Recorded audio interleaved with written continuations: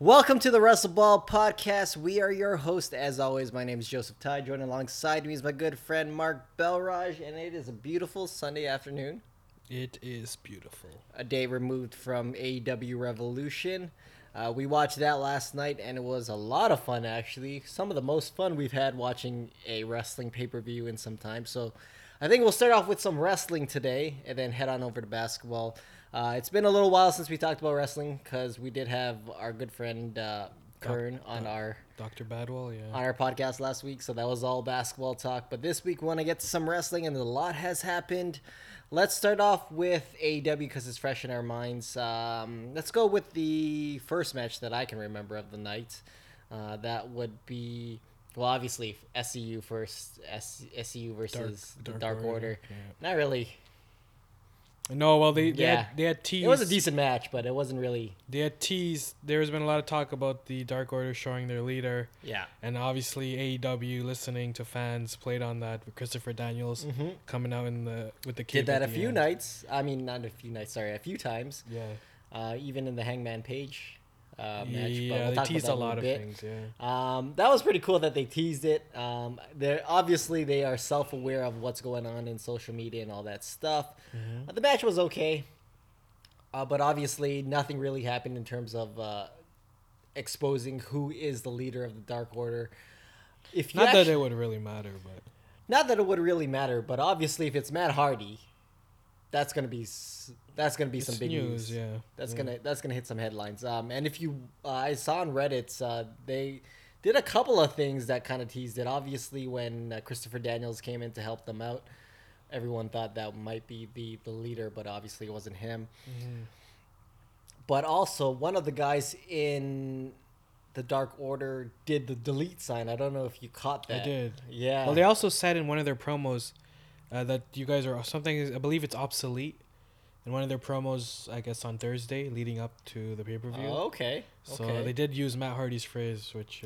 So let's see what happens. I think Matt Hardy is still under contract with the WWE. So apparently, the rumor I'm hearing about that is that WWE they're trying to lure him to stay by saying that he'll work with the up and coming talent in NXT, which would obviously open him up to a lot more opportunities. Yeah. Probably title fights and whatnot. Which That's is actually a great idea because you already done that with Finn Balor. Yeah. So it makes sense that now we've seen the and Charlotte as well is going back to NXT to I think she fought Bianca Belair the other day, but she's obviously gunning for Rhea Ripley. But I think you've already set a precedent that WWE wrestlers can go to NXT, and I think Matt Hardy would be an awesome addition to NXT if they did do that. Yeah, I think he's pretty stale at this point. He could stay. Honestly, if I were him, I'd probably stay and just make the money because it's a little easier. You think so, eh? Yeah, he's pretty stale either way. You bring him to the Dark Order for what? What is he really gonna do? Well, he here's can't the really thing, push though. Matt Hardy. What I would say about Matt Hardy is, does he really need the money? Probably not. He's got the Hardy compound, which looks like an awesome place to live and train and do whatever you want. So I don't know if he exactly needs the money. If he doesn't, then AEW is the way to go, right? Yeah. But I agree with you. I mean, we saw the salaries for WWE. Yeah, it's ridiculous. It's ridiculous. Yeah, it's hard to say no to. Yeah. Like if you're a guy like who's that guy? Titus O'Neil. Titus O'Neil, exactly. You're making $400,000. Yeah. How do you say no to that, right? And when like the top talents in AEW would be making that much. Exactly. Probably, Yeah. So that was the pre-show for AEW, and then I guess the first match after that was Jake Hager versus Dustin Rhodes. The natural Dustin. What'd you think of that one? I don't remember too much because I think this is when we started to ramp up our partying a little bit. Yeah. But it was boring. I think Jake Hager's a little boring, eh? He's extremely boring. I was really hoping that he would step up from his WWE. Well, he was good in WWE as a wrestler. Yeah, he was decent. He's better than he. Well, he appeared better in my opinion, in WWE than he appeared in his first match. But in WWE, you got to remember too, he had that his manager too with him. He really did no promos in WWE. He didn't have, and he's not really doing promos now. He's just sort of like hand behind his back. Yeah. But at least if you were gonna spin it and say, he's an undefeated MMA fighter, you should have spun it that way, and the way he fought, and an NCAA wrestler and all that stuff. Yeah, you should have spun it that way. You should have let him do a little ground and pound, let him do some suplexes. He should have been taken. He should have taken the natural to Suplex City, and done some just to get the guys going. But it was a terribly boring match. He did it from a heel perspective, which is basically slowing down the match, doing submission holds that won't actually win you matches. This is more for hurting Dustin, but it didn't really look like he was hurting. And Dustin's a guy we know can go. We've seen him in matches. Yeah. Well, he looks great. At a 50, I think he's 50 years old. Yeah, he's in his mid-50s. He's lost some weight. He looks really good. He probably looks, some of the best. Yeah, and I have to agree with you. I think if you got to blame anyone, it's got to be Jake Hager. I really don't think he took that next step. No. All he does is he fixes his hair and does his submissions. It was boring. Stuff. It was forgettable. I can see why we ramped up the partying during that match. It was pretty uneventful. So let's move on. Of course, for those of you that don't know, Jake Hager won. Yeah, with a submission, yeah. But he knocked him out. So it is what it is. Again, it was the pre-show, so you're not expecting too much during the pre-show. Yeah. As far as pre-shows go, pre-show. That was the start. Oh, that was the start. That was the start. Yeah. But that was the first match of the night, or was that was the first match of the night? Yeah, so we can consider a pre-show. Yeah. Comparatively to like other WWE events, it's not too bad. Yeah. That said, AEW we're putting on another level because we expect more of them. Yeah. They have to be good. They have no choice but to be good, or they suffer, right? So. That's true. So let's move on from them. Okay. Next match, what do we got? Darby versus Sammy Guevara, which was an excellent match. A lot of great spots. Sammy G. Yeah. Okay, first of all, I love Sammy G because of his antics. Yes. But that dude can wrestle. Well, he can sell He can sell like crazy. That sell he did with Matt Jackson, giving him the super kick off the top rope, where he just completely. I didn't actually see that, but then I saw that in the promo. Yeah, it was awesome. It was a good sell. Amazing. It was a good sell. But let's talk. Oh man, I don't even know where to start with this match because that obviously the highlight of the night I think was a 540 that he did onto the table. Yeah, and he hit Guevara. Yeah, that was amazing. It was a good match. It was by two young guys that are super athletic. Yeah. They're willing to sell. They're very cooperative, and they're good in the ring. Yeah. It was a good match to see from the young guys that are 22, 23 years old, maybe younger. That's right. So it was really exciting to see these guys, and hopefully. And obviously these guys are like smaller guys too, so they got to do high flying spots and all of that stuff. But like all in all, the storytelling, everything about that match was really good. Darby did end up winning. Darby ended up winning. Going into the match, I did say that I thought Darby should have won, but after seeing the match, Guevara deserved the victory. So hopefully this propels Guevara, just because of Darby's personality that I kind of. Well, I think that's the thing you got to take into consideration as well is where they are. Like, Sammy Guevara is just a henchman for Jericho at this point, and Darby Allin's trying to do his own thing. So I understand why Darby Allin won, but I agree with you that in terms of like, I get a lot of respect for him. Sammy Guevara did some major damage yesterday. Yeah, well, he defined why he deserves to be in the inner circle. Yeah. So I gained a lot of respect for him the last week, including that spot with Matt Jackson from the Young Bucks. Oh, so, yes, yeah. He's a true consummate. Whenever whenever they're jumping somebody and then for whatever reason the face beats up, the guys in the gang, he always sells it so hard and does it so well. So really reminds me of well, he's just someone like who's really top of the line blue collar worker, right? Yeah. So he wasn't obviously like he's not the physically most gifted person, but on the mic he's good. In the ring he's good. Yeah. He sells good. Like everything about him, he just works hard. Yeah, right? I say this match was more of a soul on Guevara's character than it was for Darby. Darby Allin's the same dude. I think in terms of this match, both those guys elevated themselves, but definitely Sammy Guevara Sammy G looked good. He looked amazing. Really good. Yeah, he looked really good. So let's see what they do with him in the future, because obviously he's a bit of a lighter guy. Yeah. It'll be hard to push him as a title contender, but who knows? Yep. If they're making MJF a guy that's at that upper echelon, and MJF's not really that big of a guy as well. No. He probably is a little bit bulkier, but I think he's probably shorter than Sammy G. Yeah, he's shorter. Yeah. So who knows what Sammy G can do in the future, but Yeah. looks good. So great match there, and I gotta say before we continue, AEW as a whole was really good last night. It was really good. Yeah, it was Yeah. really enjoyable the entire way through, and I guess starting with the Kenny Omega Adam Page versus the Young Bucks. So I browsed Reddit this morning, and everybody, including Meltzer, is talking like this is possibly one of the best matches, and especially tag matches of all time. Yeah, it was good. From start to finish, it was good. It was really good. They had a lot of spots. There's a lot of close calls. Match could have ended multiple times. All it took was maybe for one mistake, for the wrong call to be made. So it was. It was good. It was such a good match. And we got to remember that was a 30-minute match. These guys are all buddies, so I can't imagine how many hours they've put in to practicing with each other. Yeah. You know what I mean? Like, so for them to put on an excellent match like this, I'm not surprised, but at the same time, it's just like, wow, it really even outdid the expectations that I had. It really did, yeah. And it was cool, too, because obviously Hangman Page has issues with the Young Bucks, but Kenny Omega, he went all out. He had his little spurts against the Young Bucks, and they're buddies too, right? So you're kind of thinking, you know, what exactly is he going to do? He gave them everything he had. Yeah. So I was pretty happy with that match. Again, like you said, they did a lot of things that you see in New Japan, and I know I always bring up New Japan, but like that storytelling is almost synonymous with New Japan, and they did it perfectly. Yep. It was good. It was a good match. Had great tag team components, and that's why everyone is saying, you know, arguably the best.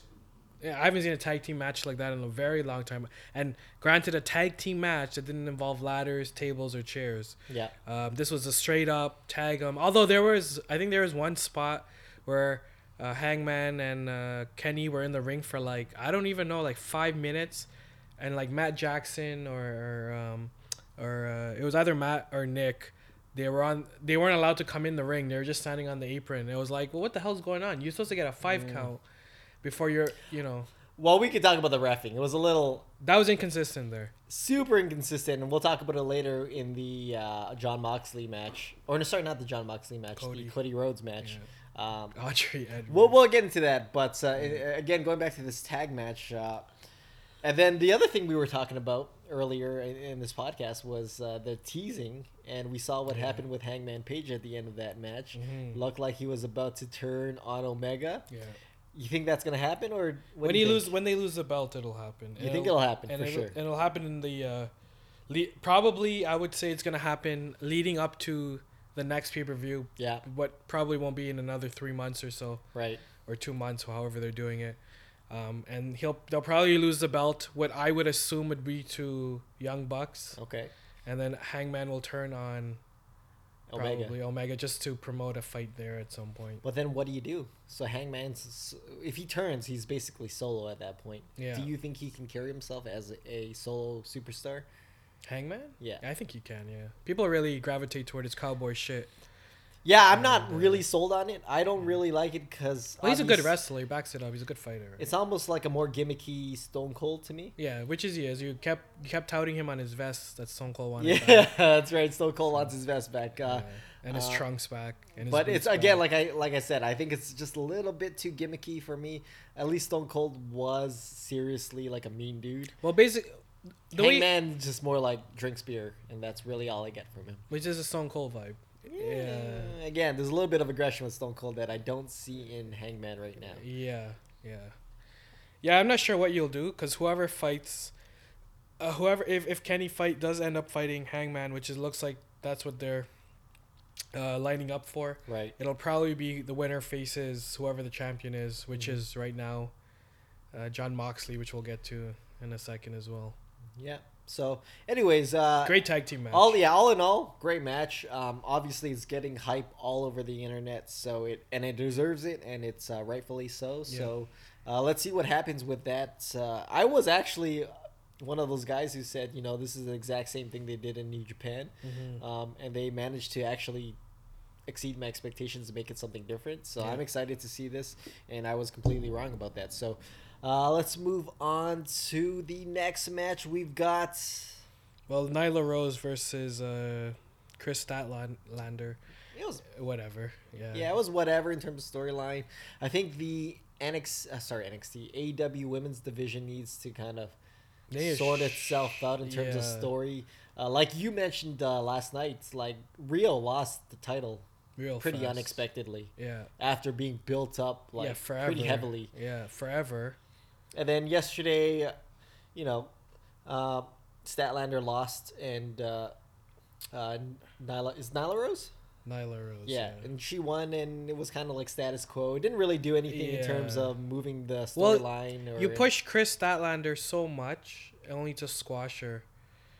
So it didn't. I understand Nyla Rose. I guess what they're trying to push with her, and I get it, and it's cool. Yep.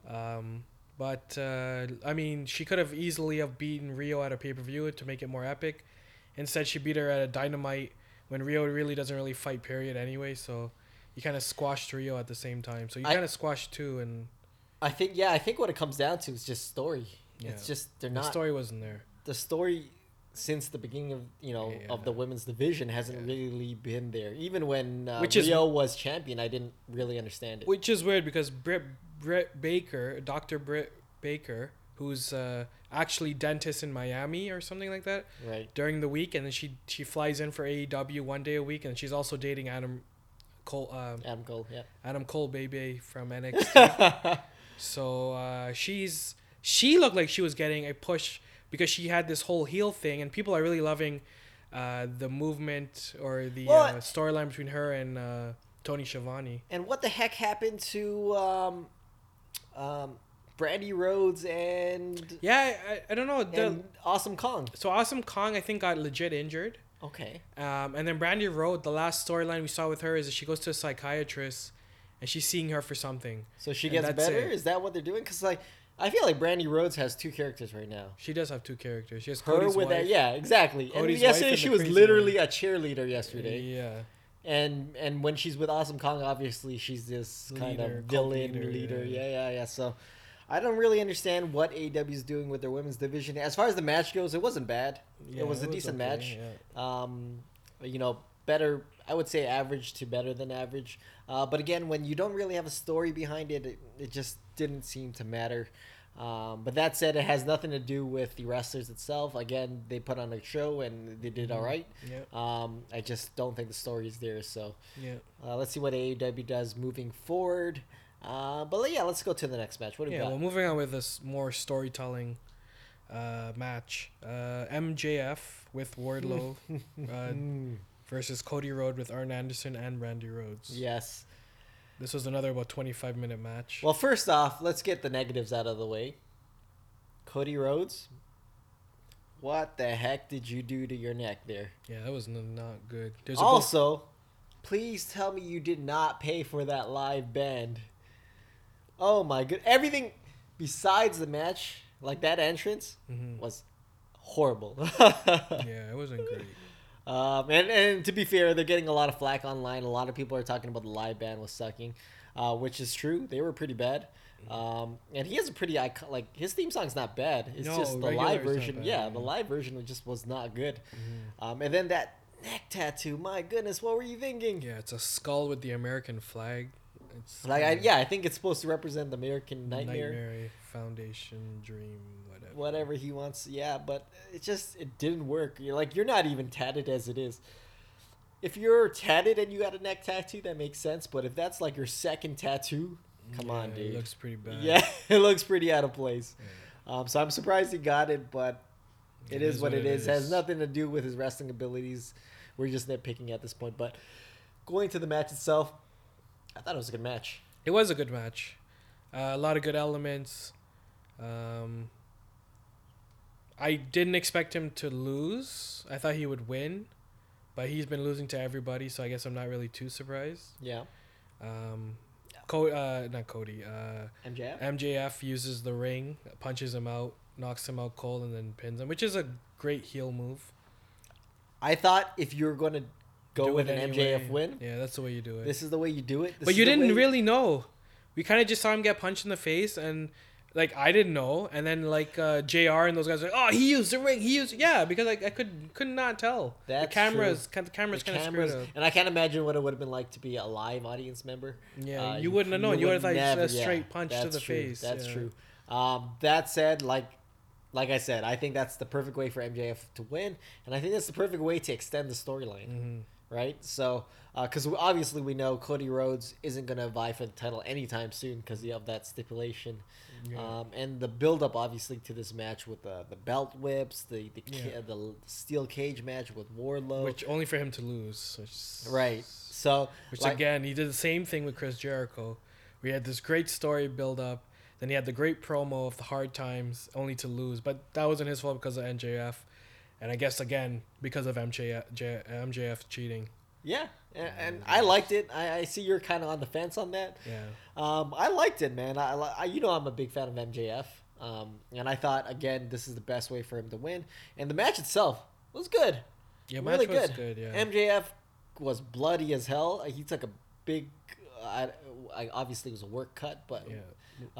Surprised Cody didn't bleed. Cody's like go-to is now bleeding, and he didn't bleed. I think the way they built the match was we all thought Cody was gonna win. He got his whips in with the belts, and whoever the lucky audience member who got his belt, by the way, that's pretty awesome. I'm pretty happy that he threw that belt out there and somebody actually got to keep that momentum. But going back to the match, it was even as you're watching the match, you're thinking Cody's gonna win.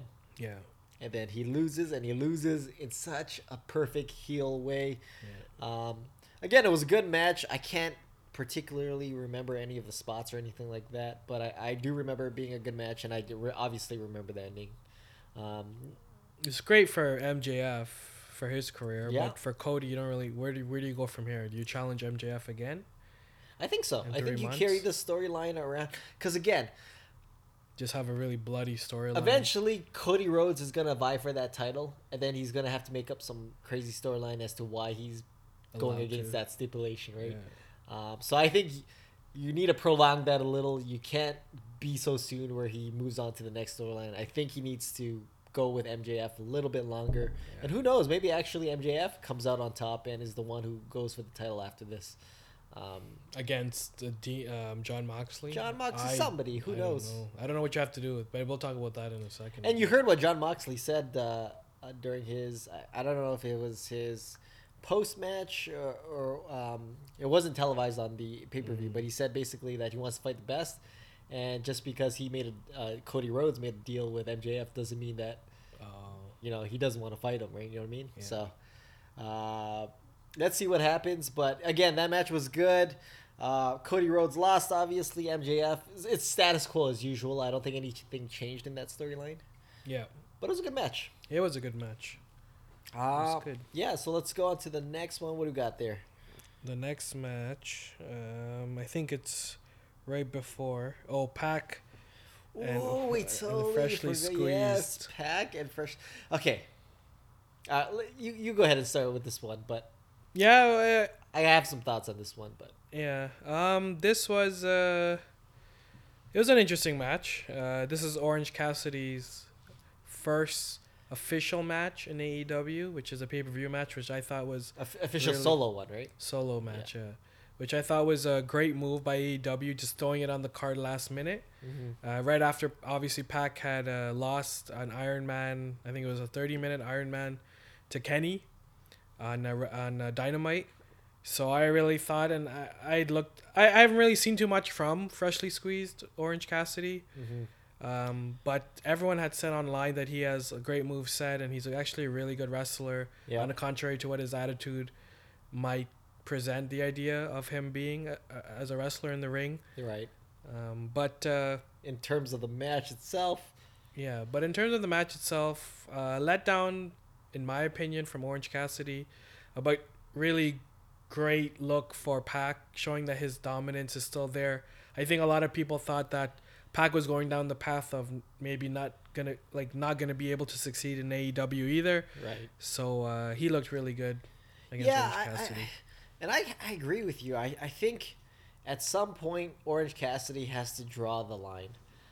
Because what we saw last night was Orange Cassidy had 20-second bursts where he actually looked really good. Yeah. And everything people were saying online about him being a good singles wrestler was true for 20 seconds. And then he proceeded to get beat down for 5 minutes. And it's like, He looked really amateurish. And here's the thing, like, I understand why. Like, that's his gimmick. His gimmick is he doesn't care and he does, like, the bare minimum. I guess that's his He gimmick. doesn't try. Yeah, it's like, don't try. That's the gimmick. But when you see him try, he's really good. He can wrestle. So at what point do you say, hey, we got to stop the gimmick and we need a wrestler? You probably don't, because people love this gimmick. I don't know who is it, Mick Foley or some clown saying that, oh, I don't really pay attention too much to wrestling, but when Orange Cassidy's on TV, I pay attention. And we saw it. The crowd went absolutely crazy, bonkers. And I get it, but at the same time, if I'm Orange Cassidy, I'm thinking, hey, I want to vie for a title one day. I want to be a main event star. I can't do it with this gimmick. No. And we know he can wrestle. The thing is, that 20 seconds where he wrestled, you probably looked good. You could do it with this gimmick. There are ways to do it, I'm sure, to be cool and chill and still be a good wrestler. But you just, when you were doing moves that were like nonsensical and stuff like that, it's like, well, what do you think is gonna happen here? Pac's gonna beat the shit out of you, right? Yeah. That's his gimmick. Yeah, and that's the other thing too. Like, if Pac is doing this to you, what happens when you face John Moxley or, a guy that's bigger than A Pac? real wrestler? Yeah. You know what I mean? Well, Pac's a real wrestler. He's just He is smaller. sorry. He's a bit smaller than the Any other guys. real wrestler. Yeah. You know what I mean? So it's kind of like, man. Yeah. I was disappointed because I do like Orange Cassidy's character. Everyone does. Everyone does, you're right. But at the same time, he can wrestle. He had some bursts last night where you can see, oh man, this guy could be good. Yeah. If you allowed him to. And Pac is a guy that will give you those spots to make you look good. And you didn't, other than the 5-minute bursts, you didn't do anything for him to be able to react to it. Yeah. And that's why I like. Yeah, for the most part, you were getting your ass beat down. Yeah, and you weren't giving Pac much either. Like you just let your ass get beat. You had your 5-minute interval burst, and then that was it. You didn't really have. He didn't have much. Pac didn't have much to work with, so it was what it was. Yeah, right? and again, I don't think that's Orange Cassidy's fault. I just think this is how they're billing him. They're saying, hey, we want you to wrestle this way, where you put in 20 seconds of offense and get your ass kicked for 5 minutes. Yeah, and it's kind of like, man, you're basically handcuffing yourself. So I don't know. Let's see what happens. I'm still a fan of, obviously I love Pac. I'm still a fan of Orange Cassidy as well. I really think that in the long run he needs to change his character up just a bit, tweak it like you said, so that he's allowed to wrestle 30 minutes straight. Anyway, it was a big win for Pac. I'm really happy for Pac. I hope they start. I don't know what they're gonna use him for anymore. I don't know if it was a big win per se. No. Pac is a guy who, again, has already faced Moxley. He's already faced some of the biggest stars in AEW. Hangman, Omega. Yeah. So, I'm interested to see what they do with Pac, because I've said since the start of AEW that he should be a title contender. And I thought they were going to make him one, and then it just seems like he's slowly going back to the mid cards. Yeah. Well, I think what happened was you had to choose a guy to hold the title. Chris Jericho was the right choice. Probably the easy choice. It worked. Like, don't get me wrong. Now you got Mox there. Yeah, like what they've done with the championship makes sense. Yeah, and you can easily have Pac versus Mox, but obviously Pac's not gonna beat Mox. No one's gonna beat Mox for the foreseeable future. Mox is probably gonna hold that belt, probably I would say longer than Jericho. Hold on to it. Yeah, I agree with you. Who knows? Which I guess we can get into that match right off the bat right now. Yeah, so let's get into the main event. Jon Moxley, Chris Jericho. Yeah, no pins, no disqualifications, no submissions, just a rubber match is what I'm going to dub this one. Yeah. Refereeing Audrey Edwards was a little inconsistent last night. We forgot to mention that during the Cody match. Yeah. She was also the ref for that? No, she wasn't. I think she was. Yeah, she was, because she was all up in... No. Sorry, Jericho's the one who Moxley, shoved her. Yeah, that was where they went into the stands, right? Yeah, well, she didn't count them out. Sorry. She wouldn't count them out when they went into the stands, and then... like, literally 10 minutes later in the match, she started counting them out. She started, 10 minutes later, Jericho was outside, she started counting. I was like, you're going to count now? Mind you, too, like, at this point, we're a couple of drinks deep into this Yeah. pay-per-view event, so I'm thinking, I'm confused as all hell. Like, hold on, they just went hardcore. They're out of the ring for what looks like to be 5 to 10 minutes, and then all of a sudden, like, 15 minutes later, she starts counting, I think it was Moxley or Jerry, I can't remember which, but she started counting them out. I was like, oh, what is going on here? Yeah. It was it was pretty funny. It was all in all a good match. Good back and forth. Constant fighting. I mean, Guevara interfered. Jack Hager did a little interfering. Yeah, he came out. The Santana and Ortiz. Yep. Also interfering. The one thing that we didn't get, and this was at the end of the match, it was revealed that Moxley's eye was actually okay. Yeah. Wouldn't you want to wrestle that match with your eye? Both eyes intact, or what did that reveal really? Yeah, it didn't make any sense. And there was blood gushing out of that side of his eye patch too. Yeah, like, there was one point in the match where you saw him flicking his eye patch. Get some blood. Yeah. So I still don't know if the blood was real or fake, because I did see a pretty big gash above his eye. Yeah.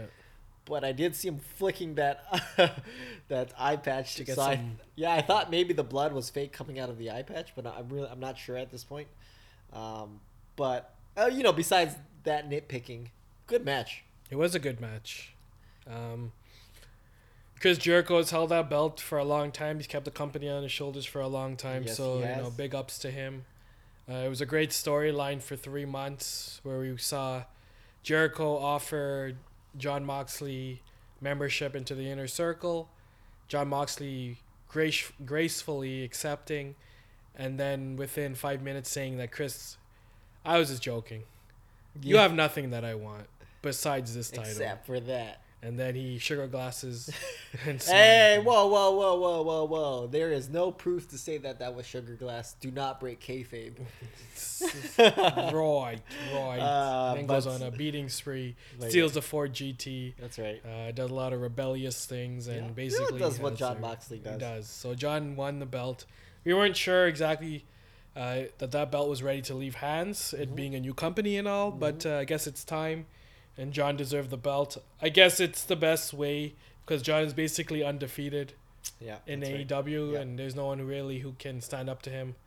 Probably guys like only Chris Jericho, Kenny Omega, Cody Rhodes are the only guys maybe that could do it. Yeah, I agree. Arguably.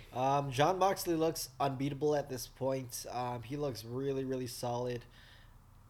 I agree with you. I don't know who's going to come and really challenge him for that belt.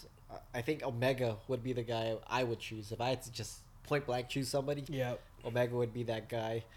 Cody Rhodes could do it, but I feel like his feud with MJF has put him just under the tier, especially with all the losses. Yeah. It's just put him just under the tier of guys like Moxley and Well, I was Jericho hoping and that Jake Omega. Hager would have done well, looked very dominant, and then he could have just given I don't know Jon what it Moxley. is with Jake Hager. He's I'm just saying. boring. Yeah, he is boring. I didn't expect that of him. I was hoping that he wouldn't be that boring. He'd be dominant. Did you then he not could just expect fight. that of him though? Yeah, but What did he do in the WWE that made you think otherwise? no, it's just you're a bigger guy here. It's gonna be easier to suplex guys. It's gonna be easier to be dominant. You're 6'8".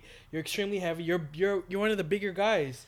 It's so it true, shouldn't have been that hard. But right? leading up to this match, that's what he played, and even when he was playing the bigger guy than Forcer, he still kind of just seemed boring. Like, well, my point was here's my thing too. Like, Wardlow looks like a better, bigger guy, and Wardlow's not even that big of a guy.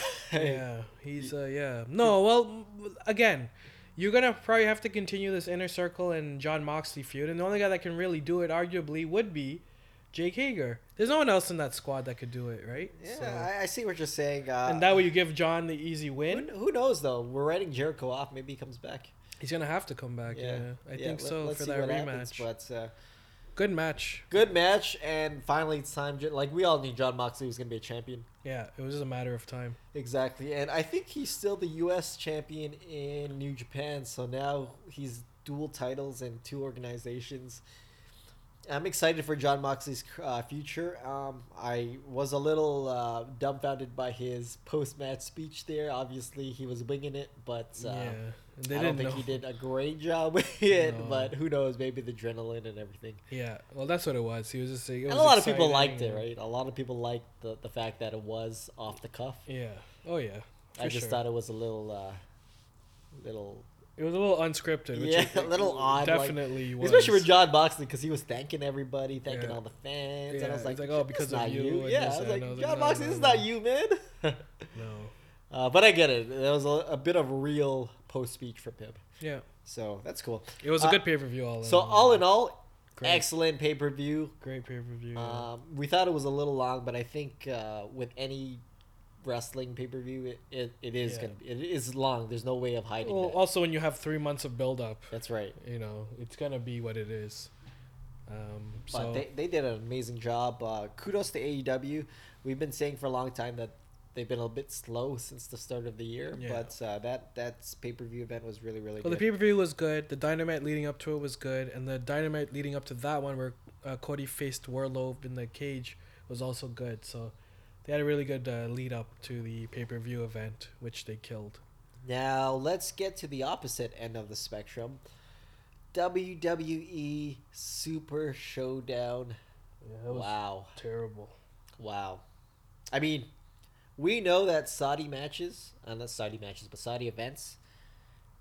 strange as it is, but this could quite possibly be one, if not the worst, pay-per-view that I've ever. I didn't even watch it. I just saw clips of it, and you didn't need to watch it, and I was still annoyed. Yeah. First of all, okay, let's talk about the match with Undertaker's unexpected. What was that? What is that officially called? A gauntlet match? A gauntlet match. So basically, you go 1-on-1. Winner stays. Someone else comes. Gets eliminated, right? And it keeps going like that. So the last entrant for that, it was for some kind of trophy in Saudi Arabia, referring to some predominant figure in their culture or whatnot. But anyways, AJ Styles makes it to the final round. And none other than Undertaker shows up. Yeah. And then Undertaker proceeds to beat him in, 20 seconds? Yeah. Something like that? Yeah. Wins the trophy and everything. Come on. Okay, Yeah. first of all, this is bad. But what made it worse was this wasn't the only match that ended in this specific formula. Yeah. So if you had this match only that ended in this formula, all right, I get it. Yeah. You're going to have one of these matches every pay-per-view. That makes sense. But then we go on to Brock Lesnar and Ricochet. Yeah, same formula. Same freaking formula. And we know Ricochet can go. Yeah. We know he can wrestle. Even with bigger guys, we know he can have good matches. They squashed him.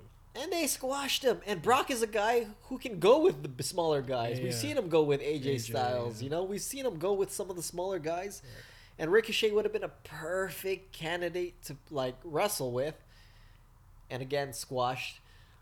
And that was, I think, 2 or 3 minutes, something like that.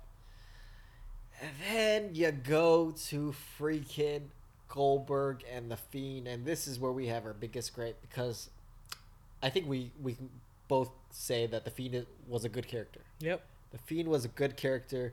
We liked the way that he was dominating guys. We liked the way that he was taking 10 curb stomps and getting up. The only thing we didn't like was his red light. But they fixed that. No more red light. We're good. And what do? They squished the character in, 2 minutes? Yeah, probably something like 2 minutes. It is on and off a terrible jackhammer. With the title on the line. Yeah. They literally switch hands for the title. And usually that's for a big thing, a big occasion. It was not. Goldberg comes in, again, like you said, terrible jackhammer and wins the title, and I'm just like, what are you guys doing? Yeah, you build Bray up only to squish him, and that you build Bray up for 6, 7, 8, 9 months, 10 months, only to destroy him in all of 3 minutes in the Middle East. Doesn't make any sense to me. And the worst part was the following night on SmackDown, John Cena comes back, and then Bray shows up behind him and points to the WrestleMania sign, which is totally out of character. As if that's something the Fiend would do. Yeah. If he came out and just put the mandible claw on John Cena, I would have been hyped. Let me have been hyped. Let me get this straight.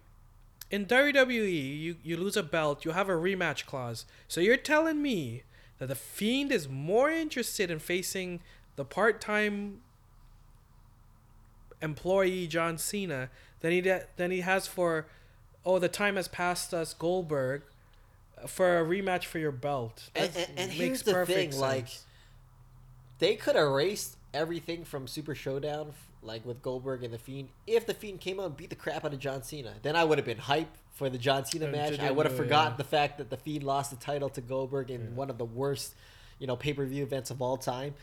But then he points to the sign, and we know that John Cena puts people over, and we know, I'm not obviously 100% sure, but I'm pretty sure that the Fiend will win against John Cena Mania. Yeah. John Cena's that kind of a guy. He's a good dude. But how do you build the matchup with the Fiend coming out pointing at the sign? Yeah, it's terrible. What is he, Charlotte? Like, you know what I mean? Like, come on. It's pretty bad. Goldberg's gonna fight Roman Reigns, it looks like, at WrestleMania, which is a good match, but you didn't need the belt. You didn't need the belt to make that a good match. Cena versus Bray for the belt would have been good just because of that added mix of the belt, making Cena possibly the 17-time champion, which would have added a lot more suspense to the match. We're already guessing that John Cena's gonna he's close to retirement too, right? Yeah, he is closer to. Well, it's. I think it's gonna happen. I think they will give him the belt to be the 17th time, but it's just a matter of when. Yeah. Not if, but it still would add some suspense because John Cena is always in the mix because he's a wrestling guy first, I think. Yeah. He's really big on WWE. Well, he's very similar to The Rock, right? The Rock comes back even after making $40 million with Fast and Furious, Yeah. He'll come back to do an event here and there. I don't know, man. Just, they did everything wrong. They did everything wrong. They had chances to correct their mistakes, and they didn't do it. And I'm just so... And that's... You know what? That's about all the time we'll give WWE because that's all they deserve at this point. That was a terrible pay-per-view. Terrible way to lead up to John Cena versus... Well, it seems like all the Saudi events are terrible, right? Yeah, yeah. Terrible way to lead up to Goldberg and Roman Reigns. Like, all of it was just bad. Yeah, it was bad. From start to finish. And then what do you do with Ricochet now? Yeah. Who was a guy who I legitimately thought could have been a contender. That guy is basically... He's kind of like Pac. Yeah, basically. Small guy, but they can go, and they physically look good. I mean, they're small, but they look good. They got that Rey Mysterio build where, like, it wouldn't be unheard of if they were a title contender. And they just squashed him, and squashed him badly. Yeah. So, is what it is. I think that's it for wrestling this week, but WWE let down AEW was spectacular. Not really surprising, but at the same time, come on, WWE, get your stuff together. Let's talk about a little bit of basketball before we end off this podcast. But a couple of things happened. Let's talk about the Raptors because we got to talk about the Raptors every week. They lost to Charlotte the other day in a rubber match. It is what it is. I know we talked about it yesterday, but it's okay. It's okay. It's fine. We've had a great year in 2020 so far. We obviously had a great year in 2019. We're going to lose occasionally to people who we shouldn't lose to. That's right. We just had a great run. We had a great winning streak. Went to the All-Star break strong. Came out of the All-Star break strong. We met Giannis, who completely obliterated us. But to be fair, Milwaukee's... We're not healthy either, too. No, we're not healthy. And also, Milwaukee's just on a roll right now. And that's how things are going to be in the East for a little while, at least until next year. We're doing fine. We're in second place. I don't see anyone else challenging us for that second spot. I really don't. Boston's look pretty good. Boston, you're right. Boston does look pretty good. But okay, fine. I don't see anyone third and below really. That's fair. Bothering us. Yeah, Miami has not looked good in the last. Jimmy Butler hasn't been very clutch for them. There's a lot of stats coming out about Jimmy Butler. He's not able to shoot the three at a high percentage. He's not able to hit clutch shot at any percentage. It looks like it's like something like lower than 10%. I think it was like one of something. Yeah, I'm not blaming Jimmy Butler. It's just it seems like it sort of fizzled. The heat fizzled out. No pun intended. Yeah. Or maybe pun intended. But I mean, they can still be deadly in the playoffs. Definitely. But if we're talking about in terms of regular season, us losing to Charlotte is probably minuscule as compared to. Yeah. No, I agree. And like I said yesterday, Charlotte seems to have our number. Jeremy Lamb has made us look like fools the last year. So Charlotte, maybe they're just one of those teams we lose to. Not a big deal. It's not like we're gonna have to face them in the playoffs anyways. No, we're fine. We just once we get healthy again. I think people underestimate how good we are with Marc Gasol, Norman Powell, and anyone else who's Serge is a little injured right now. Yeah, too. yeah. Again, we got Norman Powell back, but then Van Vliet was off. So we just have not been healthy. If it's not one guy, it's the other. And maybe that's just the Raptors' plan. I feel like that's what the Clippers are doing right now, just constantly sitting people, so teams are guessing as to how they will be in the playoffs. Maybe the Raptors are trying to do something similar and that's what we did last year too, to be quite honest. We just sat guys and no one really knew what a full strength Raptors was until they saw them in the playoffs, and we saw what happened. Obviously, there was news that Steph Curry will not be back today. We were hoping we'd get him back today. It seems like he's going to be out another 3 games, so Thursday at the earliest. Not too surprising. I think the only surprising thing was the fact that they were touting that Steph Curry would actually be back. But in my mind, if you're Golden State, there's no rush. There's no rush. Yeah. Well, Steve Kerr said that you wanted to get him in a little more scrimmages. There is no rush to get him back. You're last place or second last, whatever. Yep. You're vying for a draft pick. I mean, any other team would bench him for the year. Any other team would sit him out for the year.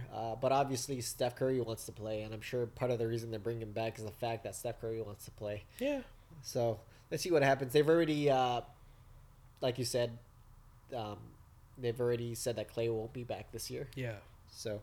There's no reason to bring him back, but obviously, fantasy-wise, we need Steph Curry as soon as possible. We got 1 week left to the playoffs. And we're right out of the last spot. We were just out of the 6th spot to make the playoffs, so it would have been really nice to have him back today. It is what it is.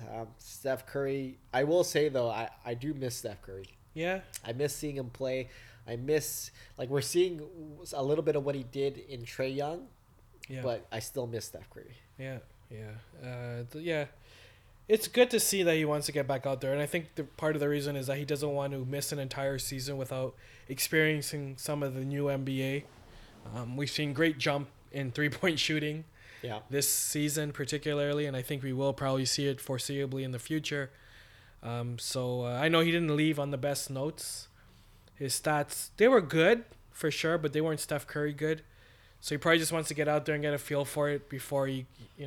Well, the thing about Steph Curry, too, is one of his biggest skill sets is opening the floor up to other people. But when you don't have Klay Thompson with him, and he's never played with D'Angelo Russell at the start of the year, so I just don't think he had guys to open the floor up for. So he was constantly getting double-teamed, triple-teamed, and so forth, Yeah, so he's one of those players that needs other good players around him. Yeah.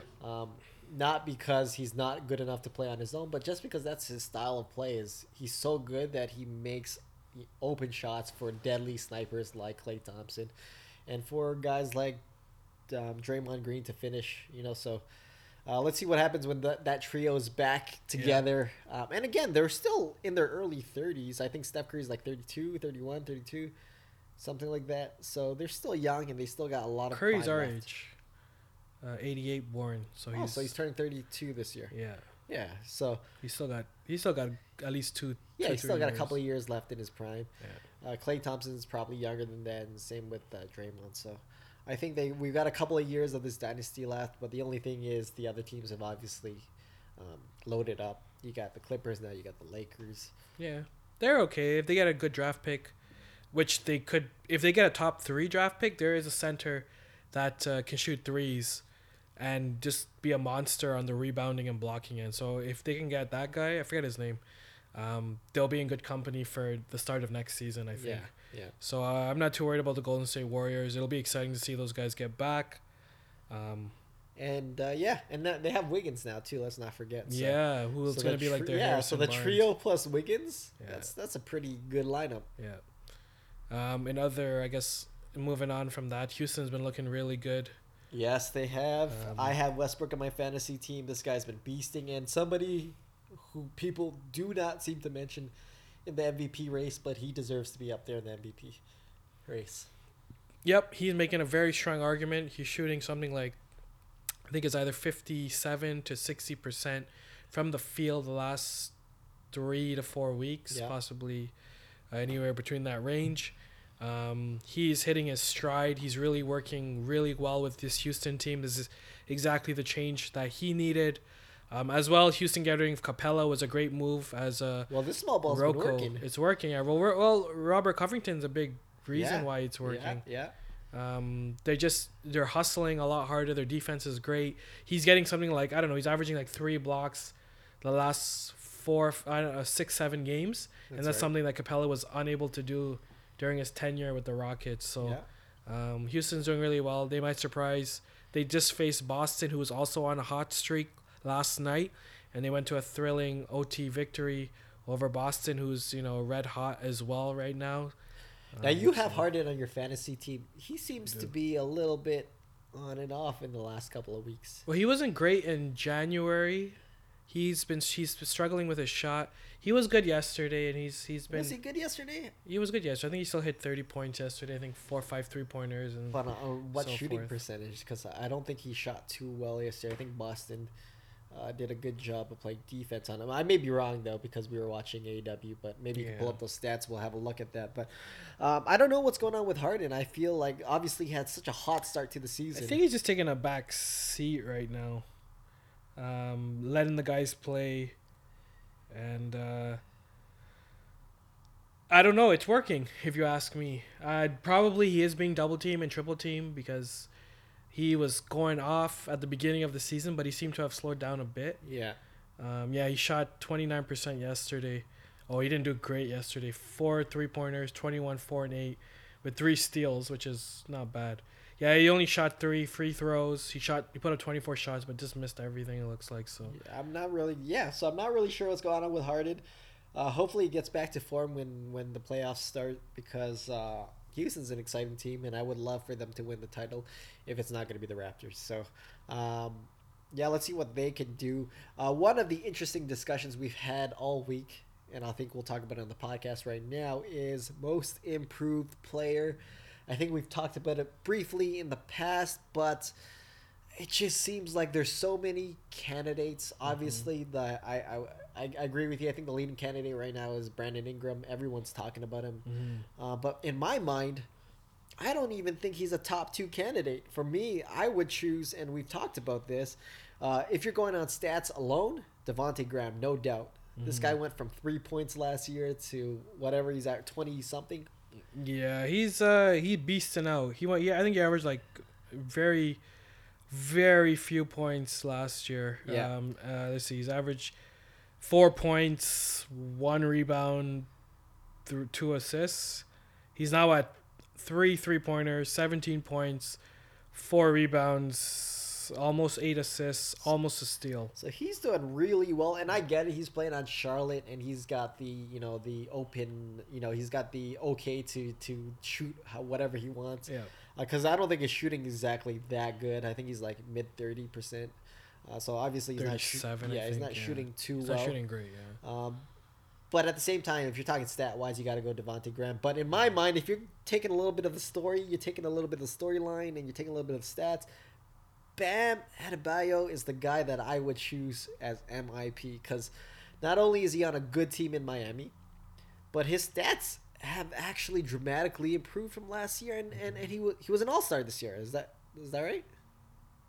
Bam. Yeah, I think he was. He was an All-Star this year. So that's a pretty big jump. So I think he has a little bit of that story that Ingram has. He has a little bit of stats that Devontae Graham has. And for me, he's my pick of most improved. Yeah, he's good. I mean, Whiteside could be put up there too. He's doing really well, but Portland's not doing very great. No. I think Luka Doncic could definitely be in that argument. Oh, we talked about Trae this. Young Trae Young and Doncic, guys. And again, I'm gonna go with Siakam. Could also still be in that argument. Well, if you're going Siakam, then you could say Tatum as well. Yeah, you could say Jason Tatum.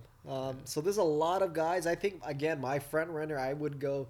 I have to go stat first. I got to go Devontae Graham. Yeah. And then I go Bam. And then I go Ingram. And then you got again all those guys. So it's very interesting to see. That said, it seems like everybody is saying Brandon Ingram is the front runner. And in my mind, The problem I have with Brandon Ingram was that he was averaging 20-plus points last year. So he's done better this year for sure. But he was doing well last year as well. And we got to remember at the end of last season, like the last 20 games or so, he was killing it. Doing really well last year. At the end of last year. So it's just the headlines are on him. Yeah. Media and whatnot because he's from LA. So yeah, and I get it. He has a case, but in my mind, he doesn't have the strongest case. No. So it'll be interesting to see what who comes out as the MIP, but let's see what happens. But that was an interesting topic. Again, you can go any which way, but Bam for me. Who do you got? I was gonna go Devontae Graham. Oh, sorry, Devontae Graham for me. Then Bam. Yeah, I go Devontae. I'm gonna go Devontae and probably Whiteside. Whiteside? Yeah, which is probably not probably a favorable pick. No, I just think he's just a monster. I think he's shooting like 58%, maybe 60% from the field. Yeah. So he's monstering out.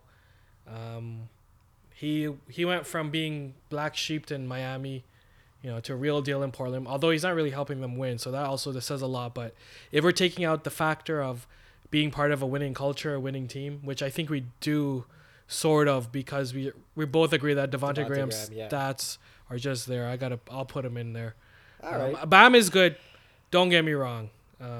But Bam is just a Whiteside. For me, which is a terrible thing to say, is this a Whiteside cutout? I think they're the same player. It's just that Bam...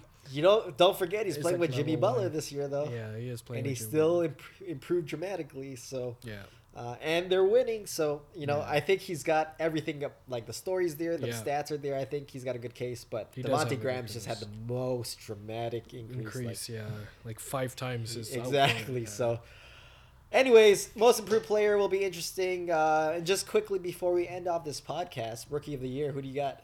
Rookie is Ja. Yeah, agreed. A lot of people talking about Zion, but he just hasn't played enough games. Yeah. New Orleans isn't even playoffs. Zion has done great things already in his first 10 or whatever games, putting up 20 points, which no one has really done. Yeah, he's doing some remarkable things, but Ja Morant is sitting winning. in 8th place over Portland, over San Antonio, over New Orleans, like a lot of good teams that they're ahead of. So, yep. So that's basically the podcast for this week. Thank you for joining us. Unfortunately for today, we got some plans to get to, so we'll have to cut the podcast short. But as always, it's been fun. You've been listening to the WrestleBall Podcast. Mark, you got anything you want to say? What I will say is spring is coming.